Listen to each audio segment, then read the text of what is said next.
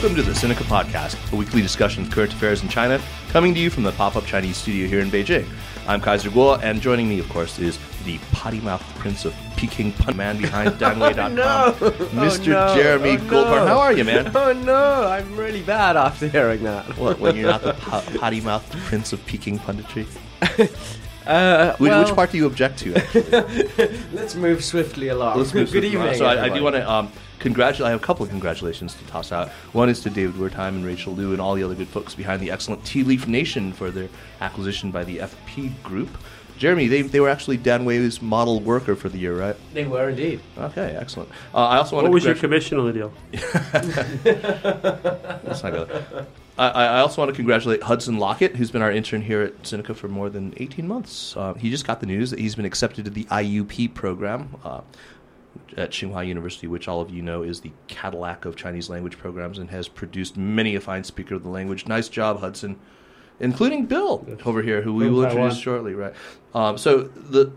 Just jumping right in now. As the trial of Bo Xilai wound up a couple of weeks ago, the Central Discipline and Inspection Commission announced that two former CNPC officials, that is China National Petroleum Corporation officials, were under investigation for severe discipline violations, which of course is a euphemism for corruption. Then a couple of days later, we learned that Jiang Jianmin, who was also currently under investigation, and Jiang is a Central Committee member. He headed CESAC, the body which oversees state-owned enterprises in China, and was also a former head of CNPC.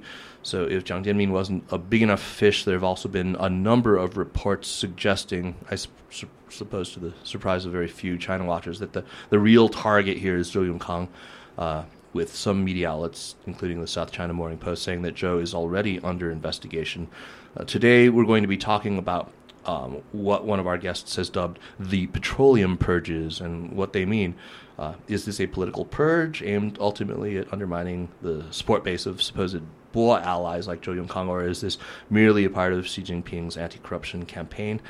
What does this tell us about Xi Jinping's consolidation of power, and what might it reveal to us more broadly about the exercise of power in China today, about the factions, about the influence of interest groups and their bases of power within major industries? With us to discuss this are two people who've been following this closely. We're delighted to welcome back IUP alum Bill Bishop, who has deservedly been called the China Watcher's China Watcher.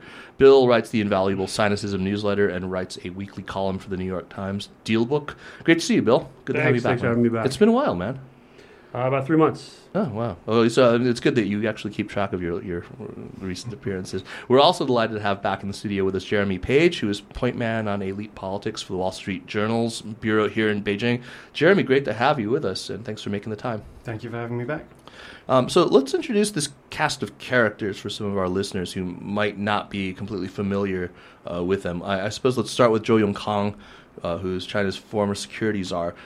What do we really know about him and his supposed factional ties to Bo Xilai? Bill, why don't you give that a crack instead of... Actually, I'll let Jeremy do that first. Okay. You know, what he's doing is he's taking pictures in here, like he's going to upload them to fucking Weibo or something. I know. He's such a social media whore. Okay, Jeremy, take a crack. Tell us about Zhou Yongkang. While the social media bimbo over there is uploading his photo of the Sinica podcast to Instagram, let's talk about Zhou Yongkang. Well, you know, as with so much that goes on in elite Chinese politics, you know, very little is provable on this question. But from many of the strands of reporting that came out of the Bo Xilai crisis, it's clear that Bo Xilai had very close ties to Zhou Yongkang, who, of course, was a member of the Politburo Standing Committee, the top 9, until his retirement in November last year, and arguably had, you know, one of the most powerful positions on that Standing Committee because he was head of the Politics and Law Commission, which oversaw the judiciary, the police, and the intelligence services. And we've heard from a lot of sources within the party that Bo Xilai did not just have close links to Zhou Yongkang, but actually aspired to take his seat on the Standing Committee after Zhou retired. And that was one of the things that alarmed some other members of the party leadership, was the prospect of Bo Xilai, this very charismatic, politically successful politician, taking over this position, which controlled the police and the intelligence services, that would have been a very strong power base from which to operate in the top leadership and potentially to pose a threat to the authority of Xi Jinping and Li Keqiang. Do we have this on anything more than just sort of rumor, hearsay, or is there, like you said, evidence is difficult to produce, but what are we basing our supposition that there was any kind of plan for a takeover of his actual power base? Yeah. As ever, there's nothing on paper. There's nothing you can ever prove, even if you had access to a couple of Central Committee members, which very few foreign reporters allegedly do. You wouldn't be able to meet many other Central Committee members who could tell you maybe something different. And there's over 300 of them. So we can never know this for sure, but those of us who spend our time trying to get access as close as possible to the decision-making process, that's a consistent message that has come through people who maybe themselves have access to Central Committee members or who have been party to some of the discussions that have been going on. I guess I've never heard a dissenting opinion. I've never heard anyone say, no, the two of them don't really like each other and have no connection whatsoever. Bill, it's been a while now since what happened last May.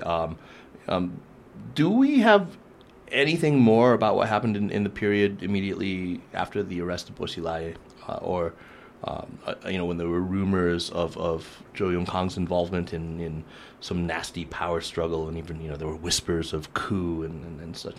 Of course, now is a very sensitive time to be talking about rumors, and so of course I'm not. Well, there are a lot of great new rumors the last couple of weeks. I mean, yeah. it's sort of, maybe they just never go away, but there's a whole new wave of rumors going around, spurred I think in part because of this stuff. But when was the Linggu car crash? Was it April or late March? Yeah, right? it was in March. It happened in March. Yeah. It sort of came out. Well, the decision to remove Lin Jihua was September.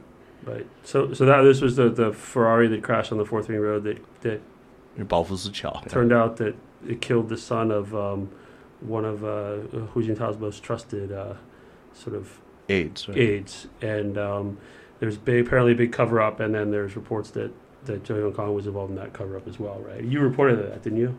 We didn't report on Zhou Yongkang's involvement, and I was obviously aware of a lot of the rumors, right. but I don't want to repeat them here or anywhere else. But yeah, there are lots of theories. What we reported on that was that that it did obviously happen, that there was an attempted cover up, and that it was extremely damaging to the entire sort of Hu Jintao camp.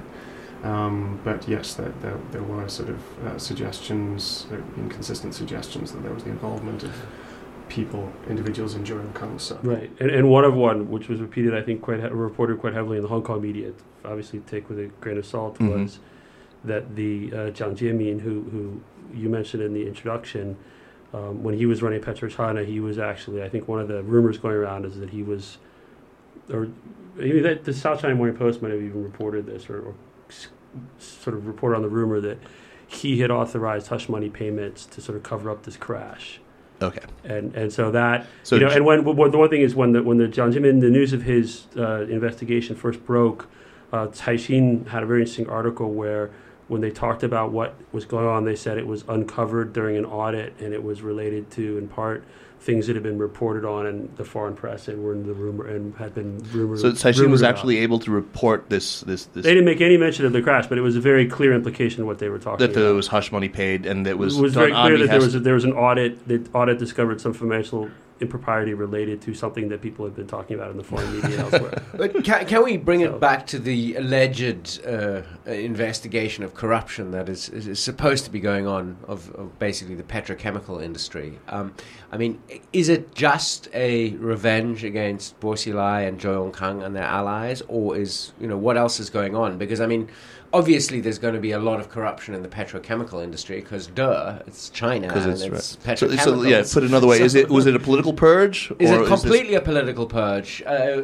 How much should we be talking about Bo Xilai and elite political faction fighting, and how much should we be talking about a real anti-corruption campaign? Or is it both? Is it sort of two birds with one stone kind Aren't they usually both? Yeah. I think it's both. Explain. With the added element of wanting to prepare the ground for pushing through some kind of reforms. but we'll only be able to tell, in a few months' time whether those kind of reforms are sufficient to really destroy the kind of or break down the sort of interest groups that exist within the oil industry, the problems that perhaps were caused by this network of people led by Jo Yong-kang, who've dominated the oil industry for so long. It's one thing to remove them, that solves your problems maybe politically, but if you don't push through then the systemic reforms, they're either going to, that interest group will just regenerate itself, or a new one will take its place. Okay, I worry that we're a little bit in the weeds right now because we're talking about CNPC, we're talking about PetroChina, we're talking about let's explain. Maybe Bill can do a quick explainer on the relationship between these enormous companies. Of course, people are familiar with Sinopec and Sinica, CNOOC. What's the relationship between and among these, and who was in charge of what? Well, was it less than 20 years ago when Sinopec and PetroChina, which are the two major petrochemical companies, weren't they actually one company until I think the mid-90s, and then they were split off? Sort of around the same time that China Mobile and Unicom were sort of broken up. So sort of a round of Zhurongji SOE era reforms. Right. And so they effectively dominate the petrochemical industry in China. So they're incredibly wealthy and incredibly powerful companies that have played, also play a not insignificant role in China's foreign policy because... Yeah, we'll get to that. I've got a bunch of questions related to that on foreign policy. But one thing to your earlier question about sort of, is this politics or is this about corruption?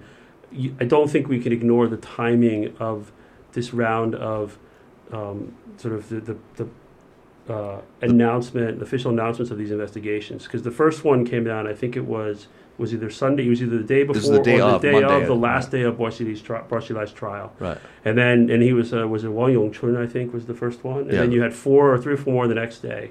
And then you had Xi Jinping go to Dalian, which was one of Borsillai's power bases, and then he goes and gets in the aircraft carrier. So I don't think it's a coincidence that we look at this kind of symbolism as sort of the message that he was sending, because here you have what everyone knows is the power base for this Jo Yong-kang. That's right. And the trial's over.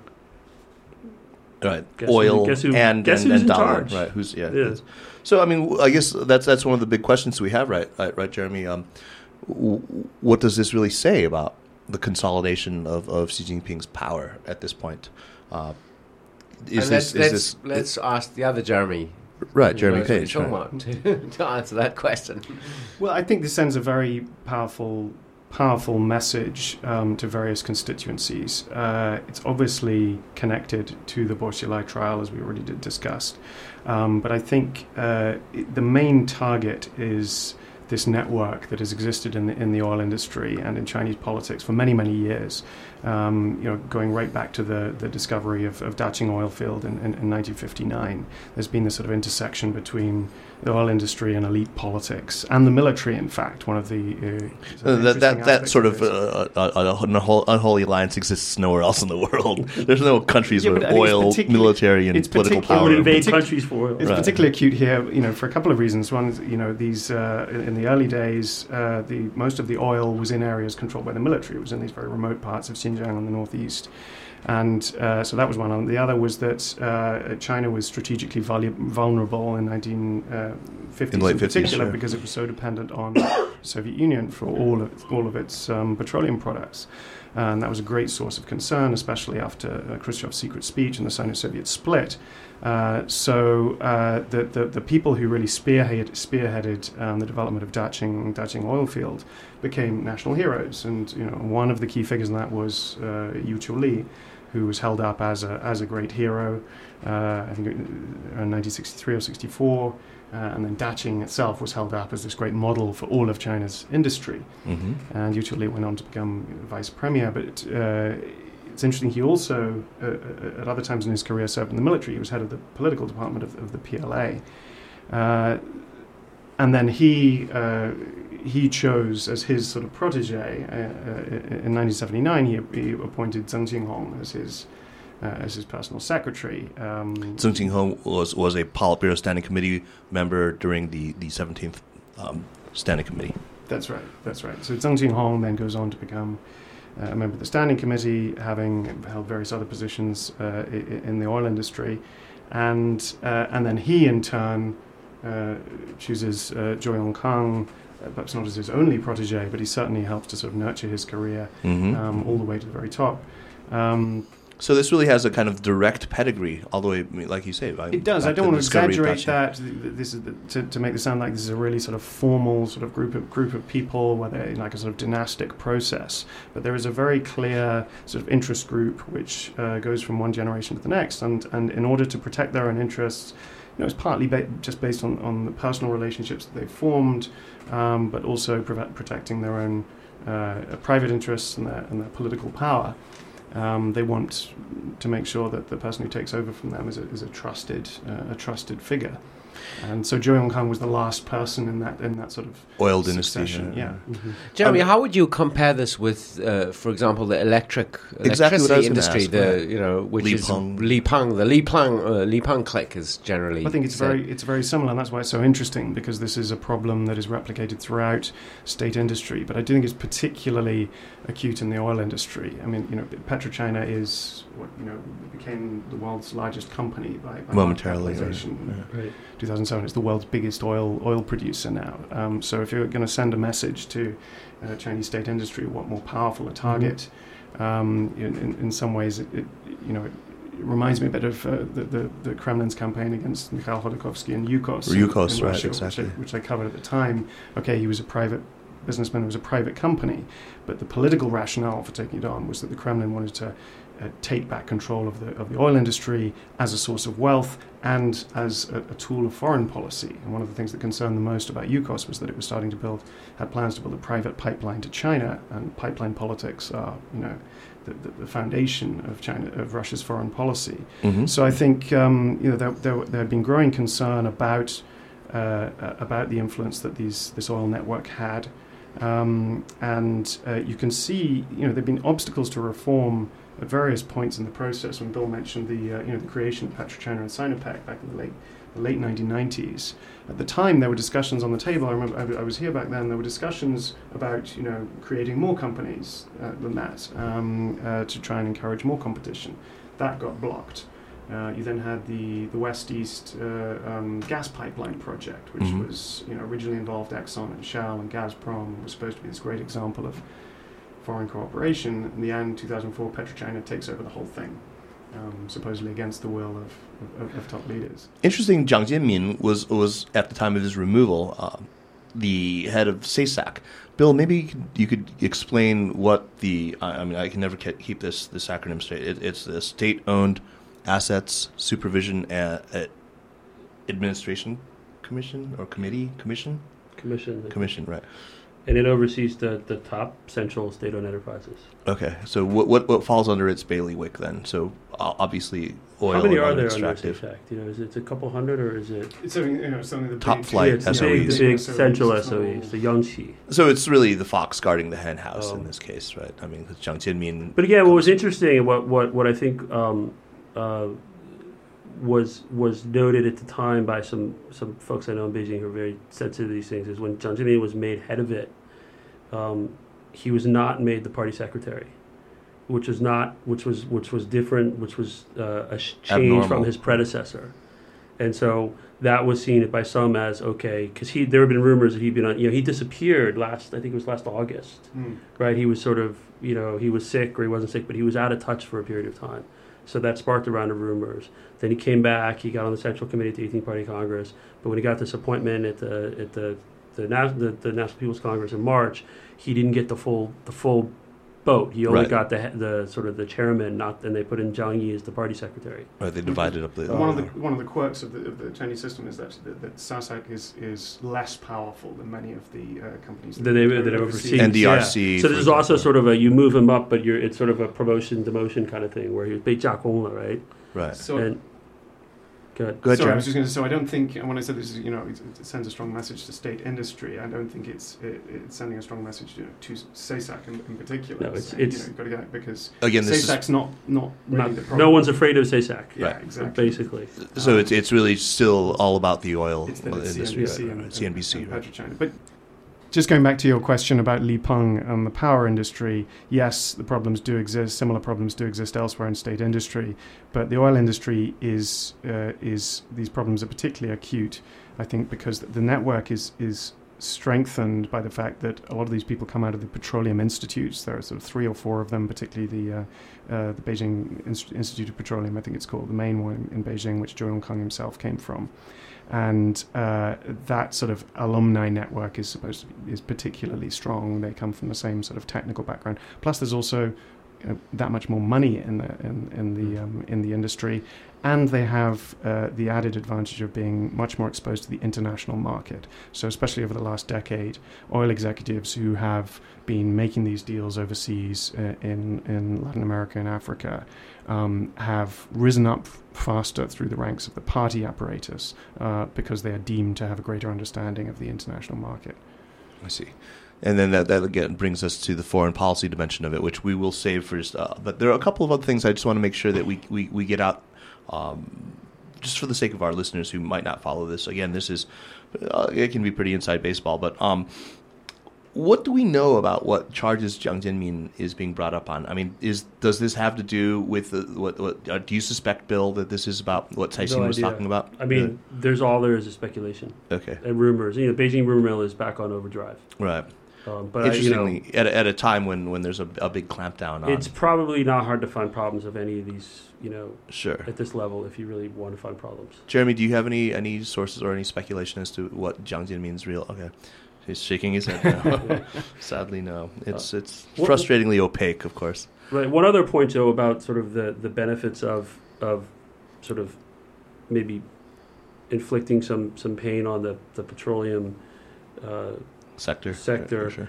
Is they've also been seen as one of the main impediments to dealing with the air pollution problem. So if you remember during the air apocalypse last January, got on Weibo, got in the Chinese media that one of the biggest issues was the fact that the two main refiners, PetroChina and Sinopec, the refining standards are lower than sort of the best international standards, and that they're actually not consistent around China, mm-hmm. and that they could actually make a pretty positive change in the air quality if they were to upgrade their refining systems. But that would impact their bottom line. Well, that would cost a lot of money. Right. So the apparently the reaction was, sure, we'll do it, but who's going to pay? Right. Right, and that's making progress on air quality is one of the sort of easy wins from a kind of a people's livelihood perspective. And interestingly enough, and maybe it's completely unrelated. It's an easy win? If you can make progress in air pollution, it makes the party look... But can you make progress on air pollution? I mean, you can, absolutely. If you were to improve the quality of the refined gasoline, it would have a positive impact on air pollution. It wouldn't fix it overnight, but everything... It's one factor. Right. Yeah. And interestingly enough, and this may be completely unrelated, but Sinopec announced that they're improving their refining standards, I think by the end of October, ahead of schedule. I mean, so the Sinopec's... I'm sorry. Does PetroChina is taking the brunt of the hit in this right now. Sinopec's organization isn't. Is that correct?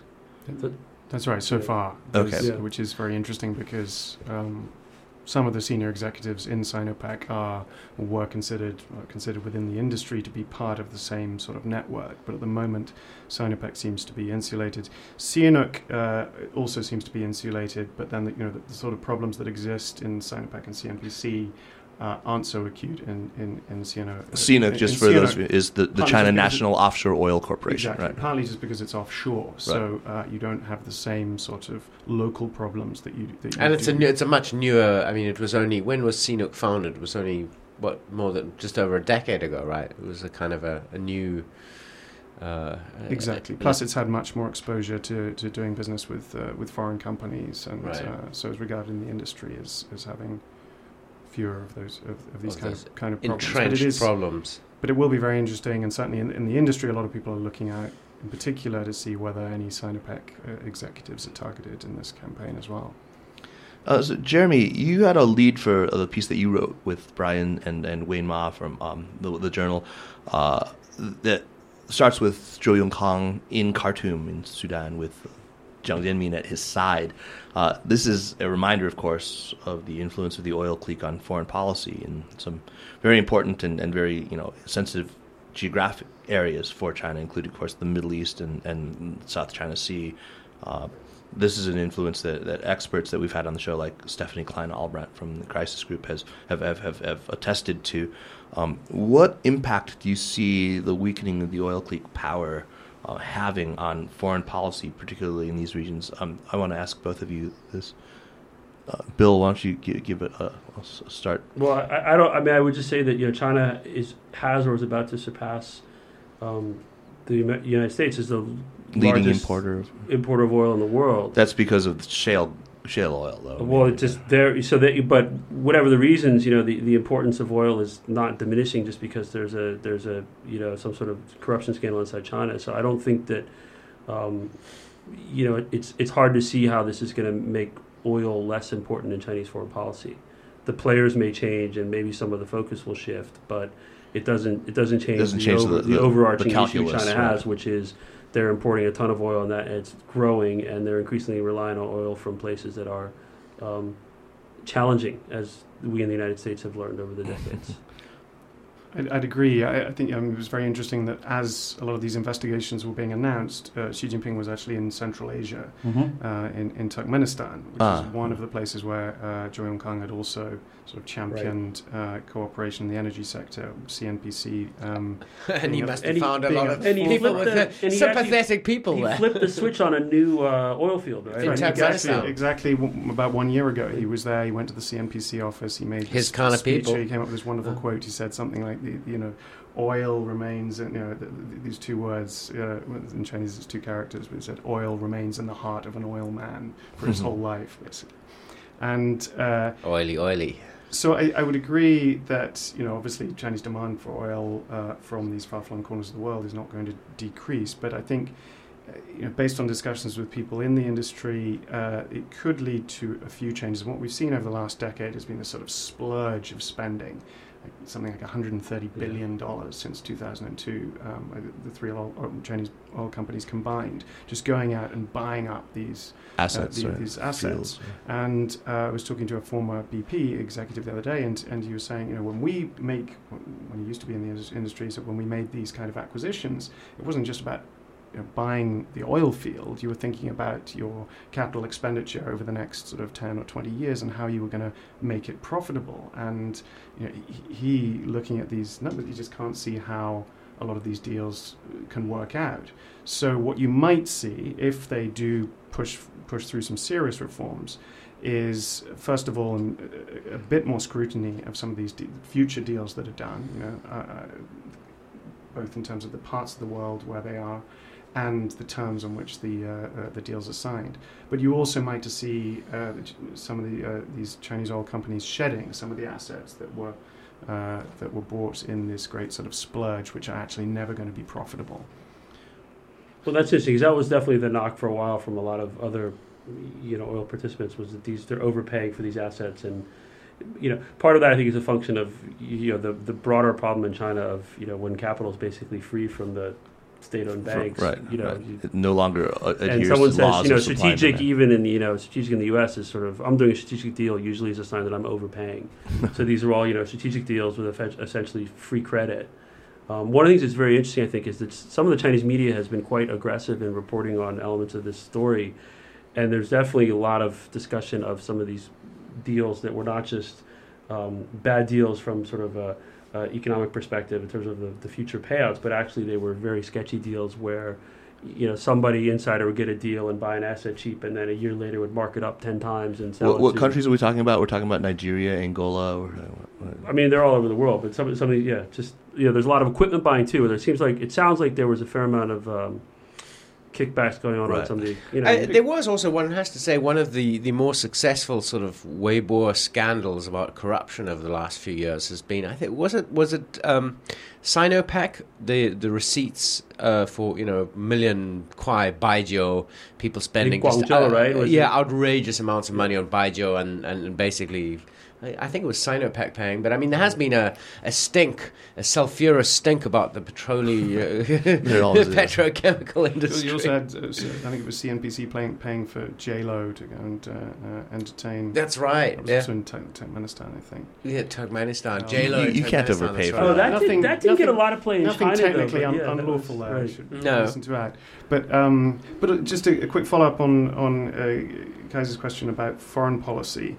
I think what you are also likely to see now is a more sort of centralized process, whereas in the run-up to the 18th Party Congress, there was a lot of discussion about how these new foreign policy actors were starting to affect not just foreign policy but also defense policy, perhaps slightly beyond the control of the top leadership. 9 dragons stirring the sea and that sort of thing. That seems to all be getting reined in, doesn't it? Whereas now, I think that authority is much more centralized in the hands of Xi Jinping and the people immediately around him. Not the foreign ministry, mean but that they're going to be any more dovish. They might be equally aggressive in what they seek to achieve, but the point is that he's very much the guy in control of the yeah. So the upshot is rationalization of some of the deals, probably no change in the basic calculus, the basic calculations that Beijing makes about protecting its oil interests and its shipping lanes and so forth, right?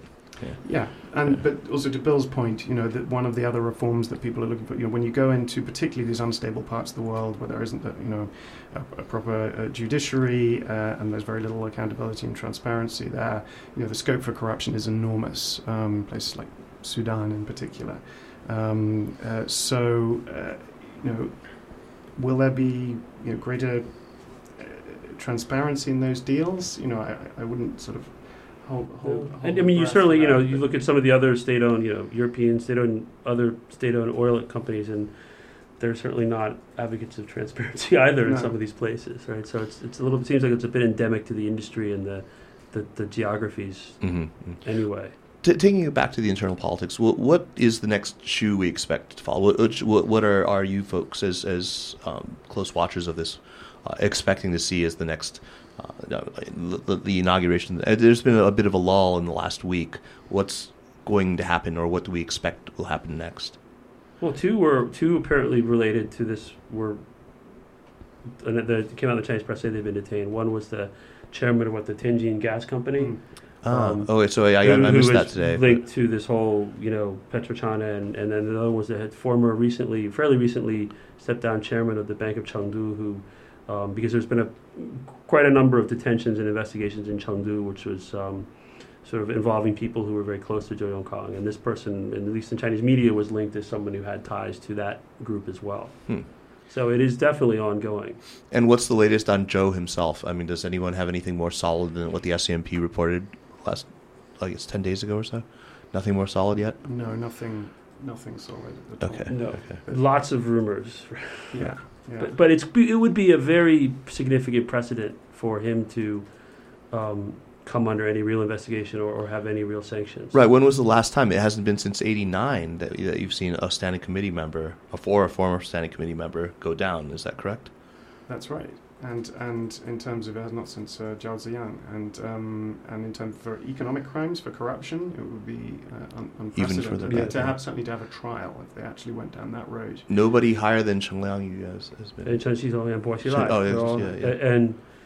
And then there was the vice chairman of the NPC, right, Chen Kejie, who was actually executed. Has anyone ever seen Zhou Yongkang's wife?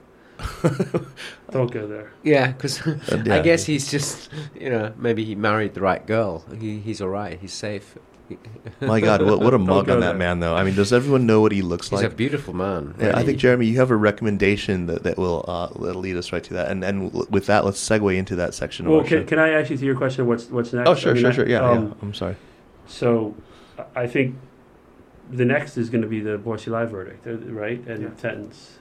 And I think that will then may open some doors to other things. Would either of you care to venture a prediction? But sure. What I say is, this whole sort of rumors is remember Jamil Anderlini last year? He was kind of criticized. He had an article in the FT saying that Zhou Yongkang had effectively been kneecapped and was no longer had any power. Right. Remember that? It was sort of April, May time. People thought that was premature.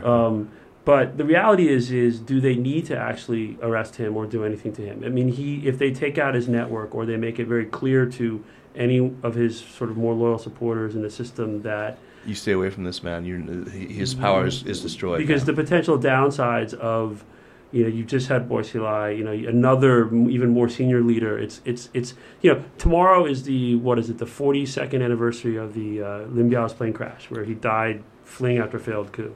42 years ago, I think it was the party had better control of the information environment. It was easier to convince people, sort of get the news out and move forward, right? Now I think it's much harder from a prestige and a credibility perspective to, you have Boisilai last year, this year it's Zhou Yongkang. It's very hard to be a communist these days. Right. It causes all sorts of problems that you don't necessarily need to have because you can effectively do what you need to do without taking them out publicly, right? So I would without be showing factional cracks in the edifice. Anything can happen, and there are, like I said, there are some crazy rumors which I'm not going to repeat because.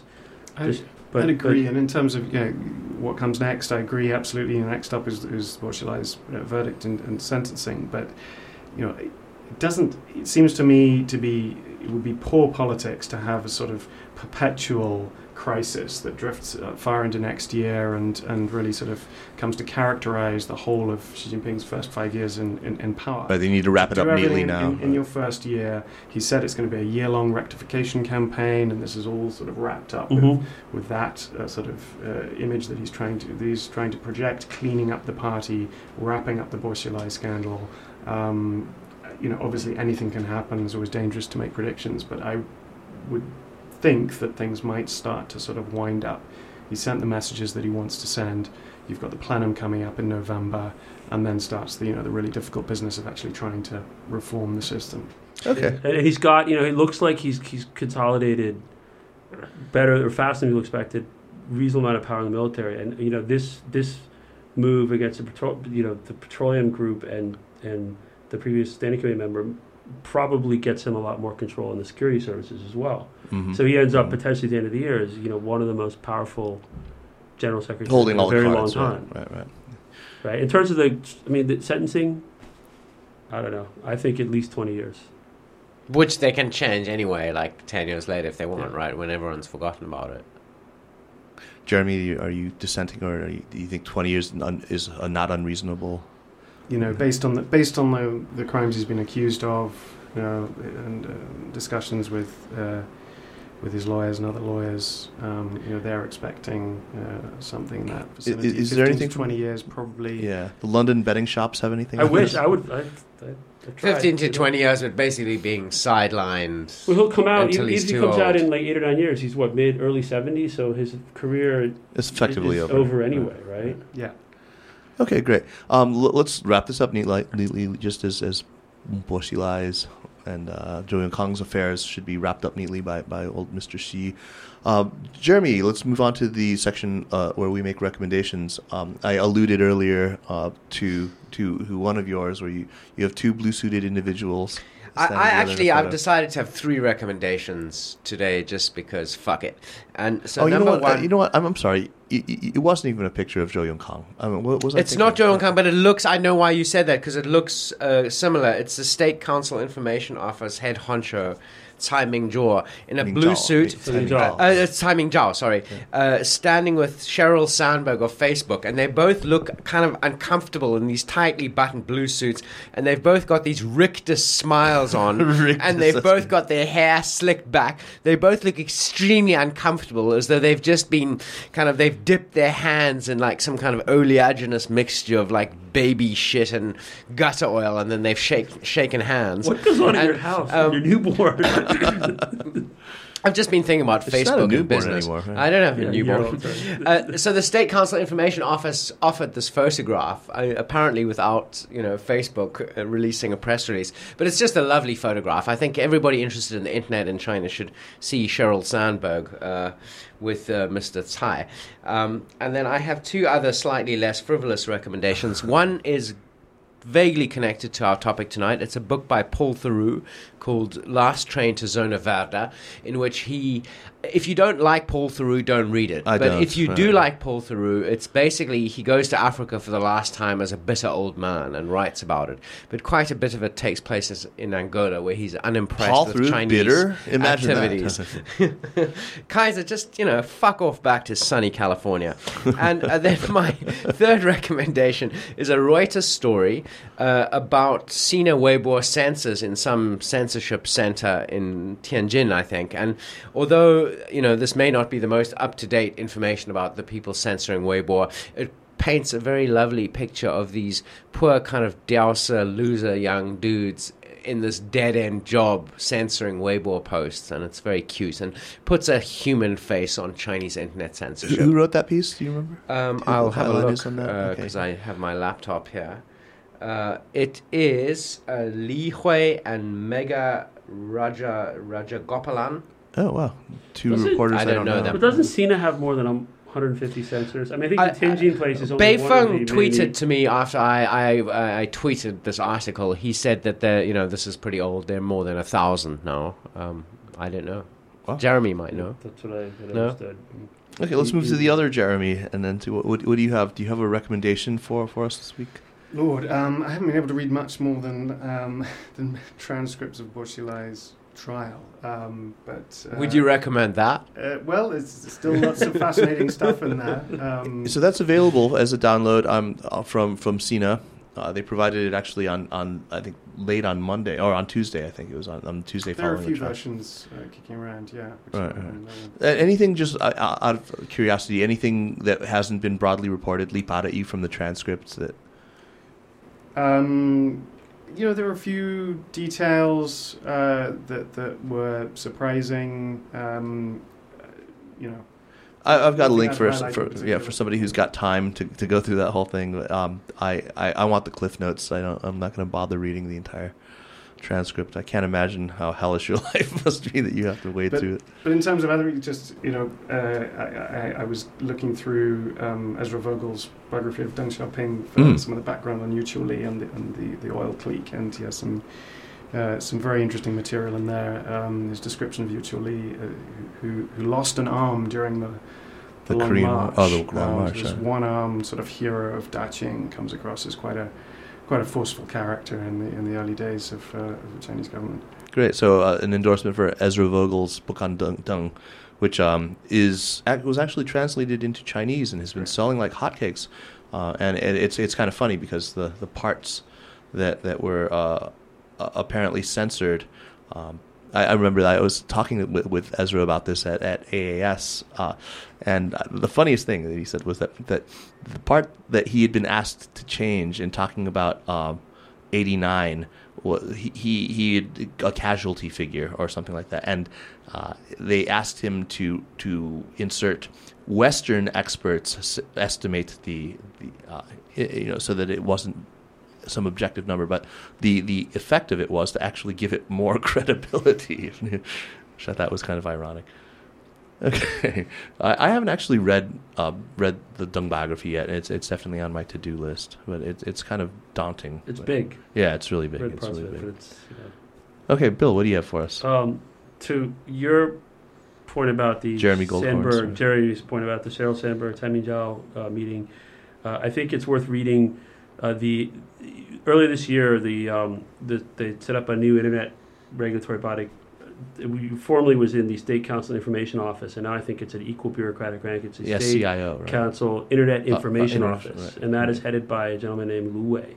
And he was recently in London or the United Kingdom at the UK-China Internet Conference, and he gave a speech that I think was called Liberty and Order in Cyberspace.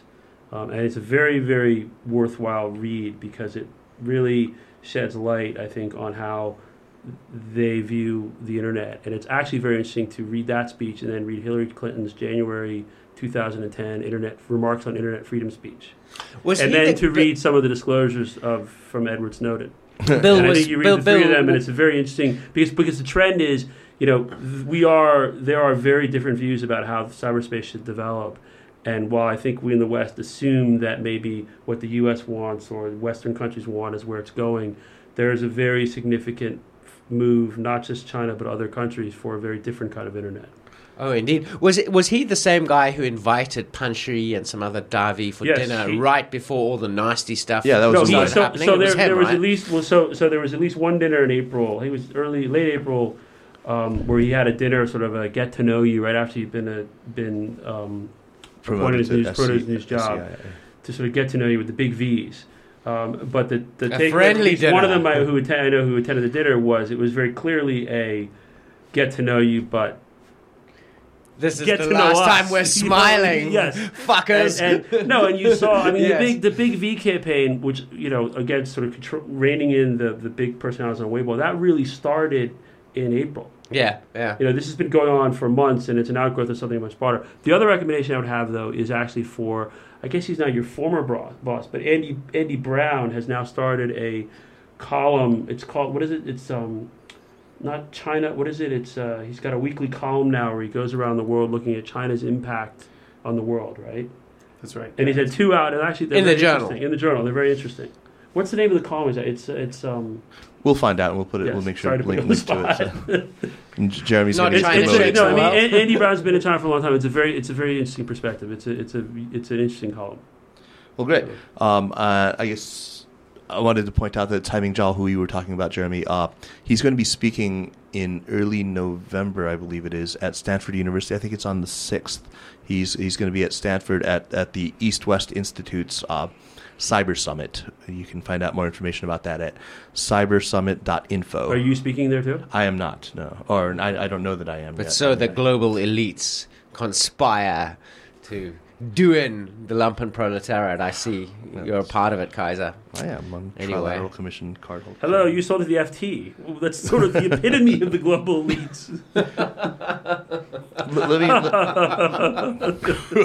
Let me make my recommendation here, which is completely in earnest here, which is, one of my favorite things about the new China File, which is a fabulous site, of course. One of my favorite things is these dialogues that they have where they'll throw out a question and get a bunch of experts to weigh in on it.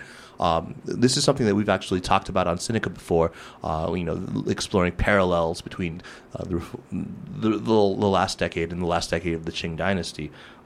So the to reform or not to reform, echoes of the late Qing dynasty, features Orville Schell, of course, who's in charge of the whole damn thing, John Delury, who, of course, Orville just co-authored that great book on wealth and power, with Jeff Wasserstrom, who's been on our show before, Peter Perdue, Joseph Escherick, very eminent China scholar, Bob Kapp, who's one of my...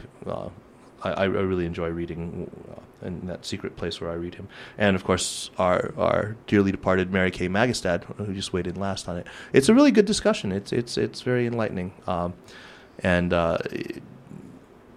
it out. I mean, I think every time I've been asked to join in, I have never been able to do it and, likely keep my job. But anyway, been able to just spectate from the sidelines. But those are always my favorite thing to read on China File. With that, I want to bid a fond farewell to you, all of you, and we'll see you next week. Jeremy Page, thank you for coming on. It was good to have you. And Bill, don't be a goddamn stranger, man. Just look, I haven't heard you now sneeze that once. now that we're in the new pop-up studios, which is my favorite temple in Beijing, and looks like the cat is not allowed in the studio now, so there's no cat, and I have not had any cat allergies. Was it sent to Guangdong? No. Okay. Anyway, guys, Jeremy, we'll see you next week. What are we going to do next week? Are we going to do the Big V campaign? I think we have to look at the Big V campaign. Yeah, let's do the Big V campaign. Anyway, we'll see you next week. Take care.